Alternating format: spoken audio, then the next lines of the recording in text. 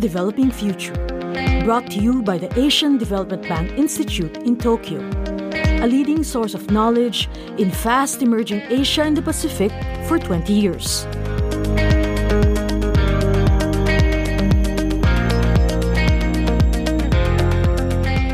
Water may be saved through trade, provided it moves from countries that use water wisely to those lacking water, as a coming water crisis, driven by climate change, neglect of infrastructure, and misguided policies, threatens global economic growth in countries struggling to develop and in developed countries, says Alexander Livanoy, a consultant at Groupe d'Economie Mondiale. Savings don't refer to the volume of virtual water of the imported product, but to the volume of water the importers would have required to produce the same quantity of product.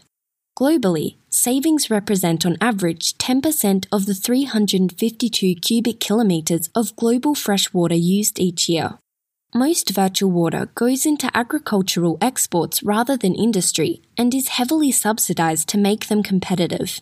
There is no recognised way to price water, so it reflects demand and supply, and water, both surface and groundwater, is underpriced. The reality is that water resources are becoming more expensive to exploit, and this is not reflected in the price of a final product.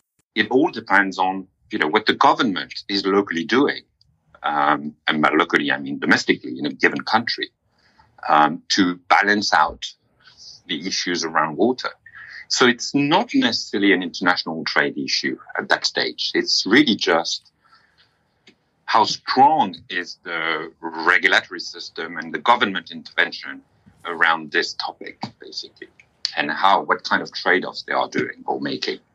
As conventional water sources become scarcer, investment in unconventional supplies, desalinated water, reclaimed water, harvested rainwater, recycled sewerage, can become competitive. But this is not sufficient to tackle the issue in the medium term. The solution is not to limit trade in agriculture, but to encourage companies to look at the water supply and respect the rights of those who have water and want to trade with those who do not, while acknowledging that water is a common good. If you put water in there as an important ingredient of how you shape international trade, at the WTO, for instance, why not? Then you see things a bit differently, and perhaps some of the decision taken during the negotiation at the WTO would have been different if water was included in there somewhere. And the virtual water concept helps, raise awareness, including to negotiators on, the byproduct of your negotiation can impact how water is being used. So you'd better, if you want to secure the production and secure an efficient trade system, you'd better include that into your formulas. We're just there at this moment, understanding the linkages between trade and water. Fortunately, we have concepts and we start getting data to be able to say something and to start speaking the WTO negotiators' language through models and through, projections and what could happen under this and this and this scenario. So we're getting more professional in a way at this, but it's still in its infancy. But it goes back to the point that, shipping, for me, the only way we are commodifying water is through bottled water. But that's more for convenience in a way, in the use of water, not generally. I mean, I know there are areas that you can only rely on bottled water because, the quality of that is a disaster. But generally, you would never water your food production with bottled water. It would make no sense, right? Some 2.5 billion people do not have ready access to clean, safe water for drinking, washing and cooking, and access can be secured only by funding infrastructure projects, drainage, treatment of raw water and wastewater, distribution, abstraction and storage. But the high cost and low returns of such facilities are not attractive to private investors, leaving the state to foot the bill. Access to water of sufficient quantity and quality underpins economic development, and technology, innovation, and hard infrastructure are pivotal in resolving the water crisis. Investment in infrastructure and services, strong management that articulates planning, distribution, and efficiency, and consistent and adequate regulatory frameworks will help all areas of the economy get the water they need without harming the environment. Reducing trade barriers and promoting services in the water sector, thereby giving it a cost in production, could make regulators pay more attention to what is perceived to be a plentiful resource and push them to look at more efficient and cheaper solutions. Supporting the efficient spread of water technologies is crucial to solving the water crisis. Singapore has significantly reduced its dependence on water imported from Malaysia by investing in desalination technologies and now serves as a global water research and development hub. Large multinational companies now invest in Singapore to support water technology research. Treated water, or if treated the right way, even sewage water is actually healthier, you could say, than natural water in many parts of the world, obviously. But there is a behavioral gap there. Well, and I'm going to be very impolite and vulgar, but you don't want to drink the water that you piss. But that's where we are. I mean, that's where we are. And we have the technology and we know how to treat that water, either to give it back to the environment or to reuse it again. And I remember I was in a discussion with a big brewing company, so a big beer company, that made all the effort to, increase its water efficiency, right? So the use of water. And they came to a point where, they basically were not wasting water anymore. They came to a ratio that was outstanding in terms of how much water they put into the final product. So brilliant technology. And they say, what's the next step? Well, the next step is to, reuse our wastewater. So instead of sending it to, the local wastewater facility run by the municipality, then we could use that and put it back into our product. But they say then marketing got involved and say, we've run the ID to our consumers. And they say, no, we don't want wastewater, even if it's clean. We don't want it in your product. We want clean, natural water, right? And the fact is the technology exists, but there is sort of a resistance purely from consumers' behavior around using and reusing water. But there again, it's a matter of raising awareness and changing behavior, and it will happen, it's for sure. There are technologies and they're too expensive. It's a false argument. It is a false argument because why do we say that they're too expensive? Well, they're too expensive because we consider water to be cheap. And people do care about where water is coming from, but because of the symbolic behind it, it's God's gift. It's sacred. It's whatever you have behind this. It has to be given to us freely. It's nature that is giving it to us. So it has to be free. It can't be expensive. People don't want to pay for water. They just literally don't want to pay for water. But if they start paying for water, then they start saving it or using it efficiently, and eventually technologies will become cheaper, right? But it's a relative issue. Because water is expensive, then you can invest in technologies because they become cost efficient. Demand for investment is expected to increase rapidly, creating a predictable gap between the current funding capacities and new infrastructure requirements. Globally, $11.7 trillion has been invested in water facilities and related infrastructure to support the projected growth towards 2030. The water crisis can be alleviated in several ways, but technology and hard infrastructure will remain pivotal for ensuring equitable and sustainable access. Cross-border transfers of bulk water are politically sensitive, and having water as a commodity in trade agreements leads to delicate negotiations among states over ownership and sharing.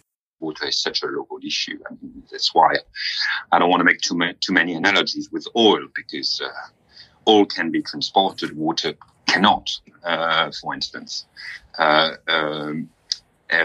Oil has a global price. Water doesn't have a global price. But the fact remains that we foresee that by 2030, there could be a gap between availability and demand of water by 40%. Again, globally, right? So if you sum every local situation or every country level situation, then we might be missing 40% of the needs around water. It's enormous. I mean, if you think about it, how can you live with this, right? Now, what this number is literally hiding very different situation, right? So France might not be lacking 40% of its water, the water it needs, but it's likely that in a continent like Africa, growing extremely rapidly in terms of population, with infrastructure that are lagging behind, this could be a reality. And if it is a reality in Africa, you can imagine the consequence on the stability of the continent, right? So, it's a pressing issue, and that's sort of a politically correct way to say that there is a pending crisis that could be very big. It could be a disaster. And we already see that coming. And we now are seeing that it's affecting developed countries that are probably not well equipped to deal with that. Take France, take California, take, Australia in a way. And if you add on to that the dynamic of climate change, which is changing everything, not just around the dynamic of water and its availability, but also how we use that water. So what you can grow using that water is changing because of climate change. During the negotiations to conclude the North American Free Trade Agreement, Canada forced the inclusion of a clause in the Regional Trade Agreement to protect its fresh water from export. When the NAFTA agreement was signed between Canada, America, and Mexico, they started negotiating tariffs on products, including agricultural products, among all three countries. And by doing so, they started negotiating volumes that would cross the border, including volumes of agricultural product, which means quite a few liter of waters, but of virtual water, right, going through the borders.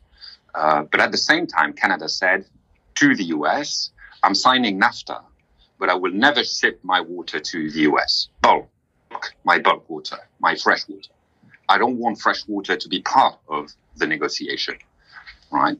And that's interesting because as they were shipping, cereals and other food products, they were actually shipping water. Mm-hmm. But they would, on the other hand, be very emotional about shipping, bulk fresh water through the border, through pipes or through canals or whatever the case may be, or even through rivers, by the way, natural rivers. So water remains an extremely emotional topic. But what people don't see is the footprint of what they produce, and the fact that everything you produce needs water, pretty much everything. And actually, that water is being whatever you do, water is actually being traded. It is being traded. The problem is that the price of that water is not reflected as an input, like labor, like capital, like land, in that production. So that's what the concept of virtual water is all about. It's not just measuring the content of, the water content of a product and saying your T-shirts require, 10,000 liters of water to be produced. Each kilogram of the meat that you eat, it's 8,000 liters of water. Your bowl of cereal is actually 3,000 liters of water. That's enormous amounts that are behind what you eat. But water is hardly ever traded as such. Notable examples of cross-country water transfers are projects between the south of France and the autonomous region of Catalonia in Spain, and between South Africa and Lesotho. Most large-scale transfers still occur domestically. The People's Republic of China is finalizing the largest network of pipelines in history to transfer water from the north to the south of the country at a total length of 4,350 kilometres. But water can flow easily between trade partners through imports and exports when it is accounted for as a production factor. That's how parched countries like Australia and India can be major exporters of virtual water. Even though Australia's freshwater withdrawals represent just 3% of its total renewable water resources, water shortages could come at a high price for the continued growth of the country. The southeast of Australia is constrained by reduced rainfall, affecting wheat production. Some 80% of the wheat produced in that region is for export. A major buyer of Australian wheat is Japan, a country that, given its size, geography, and hydrogeology, is crucially lacking both land and water, and relies on virtual water to ensure its food sufficiency. The water crisis in several regions of Australia has prompted its government to profoundly revise its water management to redirect water to uses that have higher value. This does not necessarily exclude international agricultural trade, which accounts for much of Australia's economic stability. Water is too often considered an insignificant share of production cost, which doesn't reflect water scarcity and the cost of making water available. International trade can help alleviate the water crisis through the concept of virtual water. Reallocating water to higher value uses to get the most productivity from a limited resource at the country and regional level with coordinated trade and trade policies will help balance out the global water supply. We need to involve the private sector more and, create the business case for them to go into that area and start, developing and doing their job, which is basically finding ways, cost-efficient ways to resolve the problem. And we go back to the same issue that water is underpriced, undervalued. So how can you create a real business case for the private sector to engage into that? But I think there is something there that needs to be developed, and I think that the private sector is looking at this issue, through, you can say, and particularly the financial sector is looking at this. The assurance sector is also looking at this. What you need to do is tap into the resource in a sustainable way so that you respect the dynamic in the water cycle. But there is a crisis, and and you could argue that these are just a collection of local crises. But when you add that up, you understand that you need to act at all levels. It's too easy to say it's a local problem, so it has to remain local in terms of solutions. That's very true, but it's not enough as an answer. And what can you do at the regional level? Meaning, Southeast Asia, North America, Central America, Western Europe, Eastern Europe. What can you do at the regional and global level to prevent that water crisis? And there are ways. And people are thinking about how you can accompany, good local practices at the global level, because it serves no good if all the efforts that are being done locally are not, accompanied at the global level. This is the last part of a two-part interview with Alexandre Levenoy, a consultant at Groupe d'Economie Mondiale. He explains these concerns further in Win-Win, how international trade can help meet the Sustainable Development Goals, a landmark study by ADBI. This has been Asia's Developing Future, brought to you by the Asian Development Bank Institute in Tokyo. See the show notes for the transcript and related material. For more information about us, please visit adbi.org.